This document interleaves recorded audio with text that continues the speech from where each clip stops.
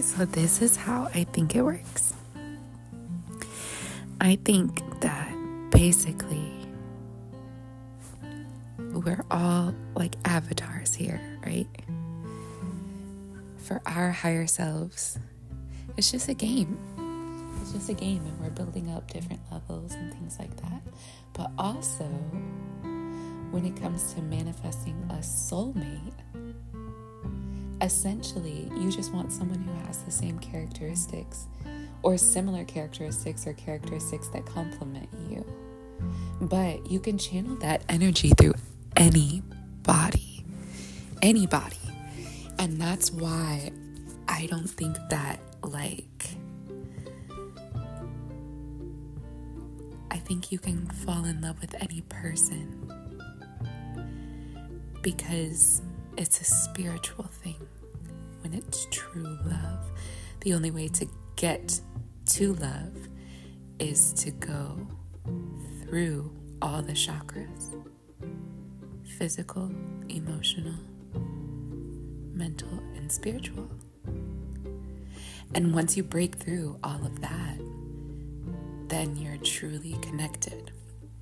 So a soulmate is someone who has had similar physical experiences as you. Soul is emotion, right? So they have felt the same as you for a lot of their experiences.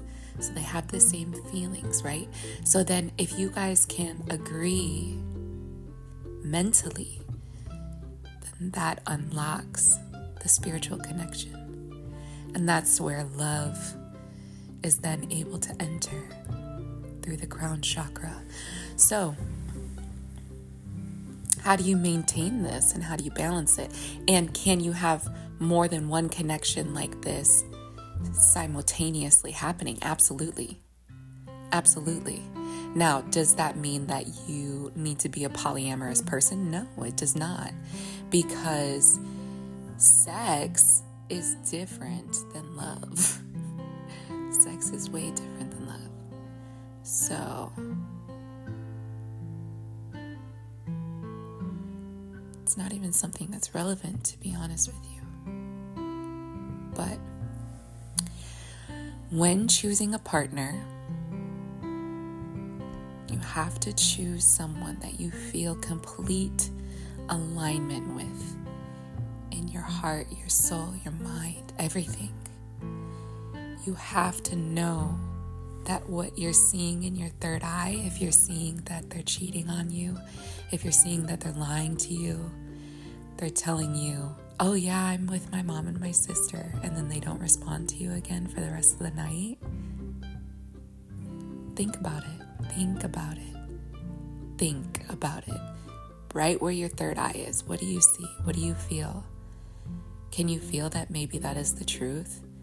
Maybe that they're going through a family emotional turmoil and you should just be patient and you should wait and not give into your trauma, because this is another spiritual lesson for you to elevate? Or should you assume that it's like every other time that this happened? Happy Valentine's Day, my loves. Happy Valentine's Day. I love you guys so much. Thank you so much for supporting me.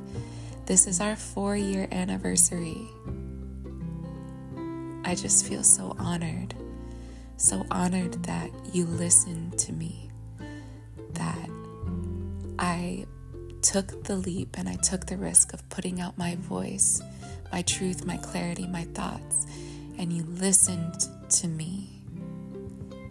And I love you so much. I love you all so much. Thank you for supporting me.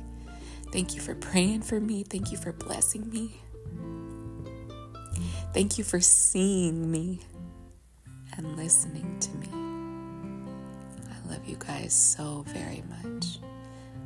Pray that God blesses you and that God blesses you with your soulmate.